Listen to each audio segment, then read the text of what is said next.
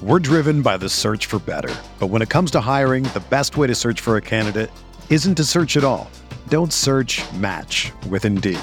Indeed is your matching and hiring platform with over 350 million global monthly visitors, according to Indeed data, and a matching engine that helps you find quality candidates fast.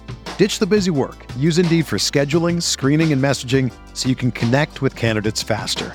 Leveraging over 140 million qualifications and preferences every day, Indeed's matching engine is constantly learning from your preferences, so the more you use Indeed, the better it gets. Join more than 3.5 million businesses worldwide that use Indeed to hire great talent fast. And listeners of this show will get a $75 sponsored job credit to get your jobs more visibility at Indeed.com/Blue Wire.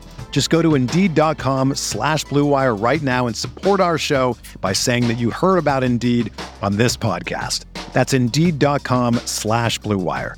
Terms and conditions apply. Need to hire? You need Indeed.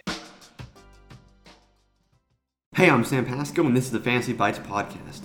For more insight and analysis, head over to RotoWire.com/pod. We first start with the top player notes in the NFL. Carson Wentz went through 11 on 11 drills at Thursday's practice.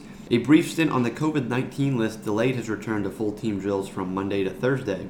It shouldn't matter in terms of Week 1 availability, with all signs suggesting that the Colts expect Wentz to start against the Seahawks, a sentiment the quarterback echoed after Thursday's practice. Fellow QB Sam Etlier was placed on the injured reserve Thursday, leaving Wentz and Jacob Eason as the only signal callers on Indy's 53-man roster.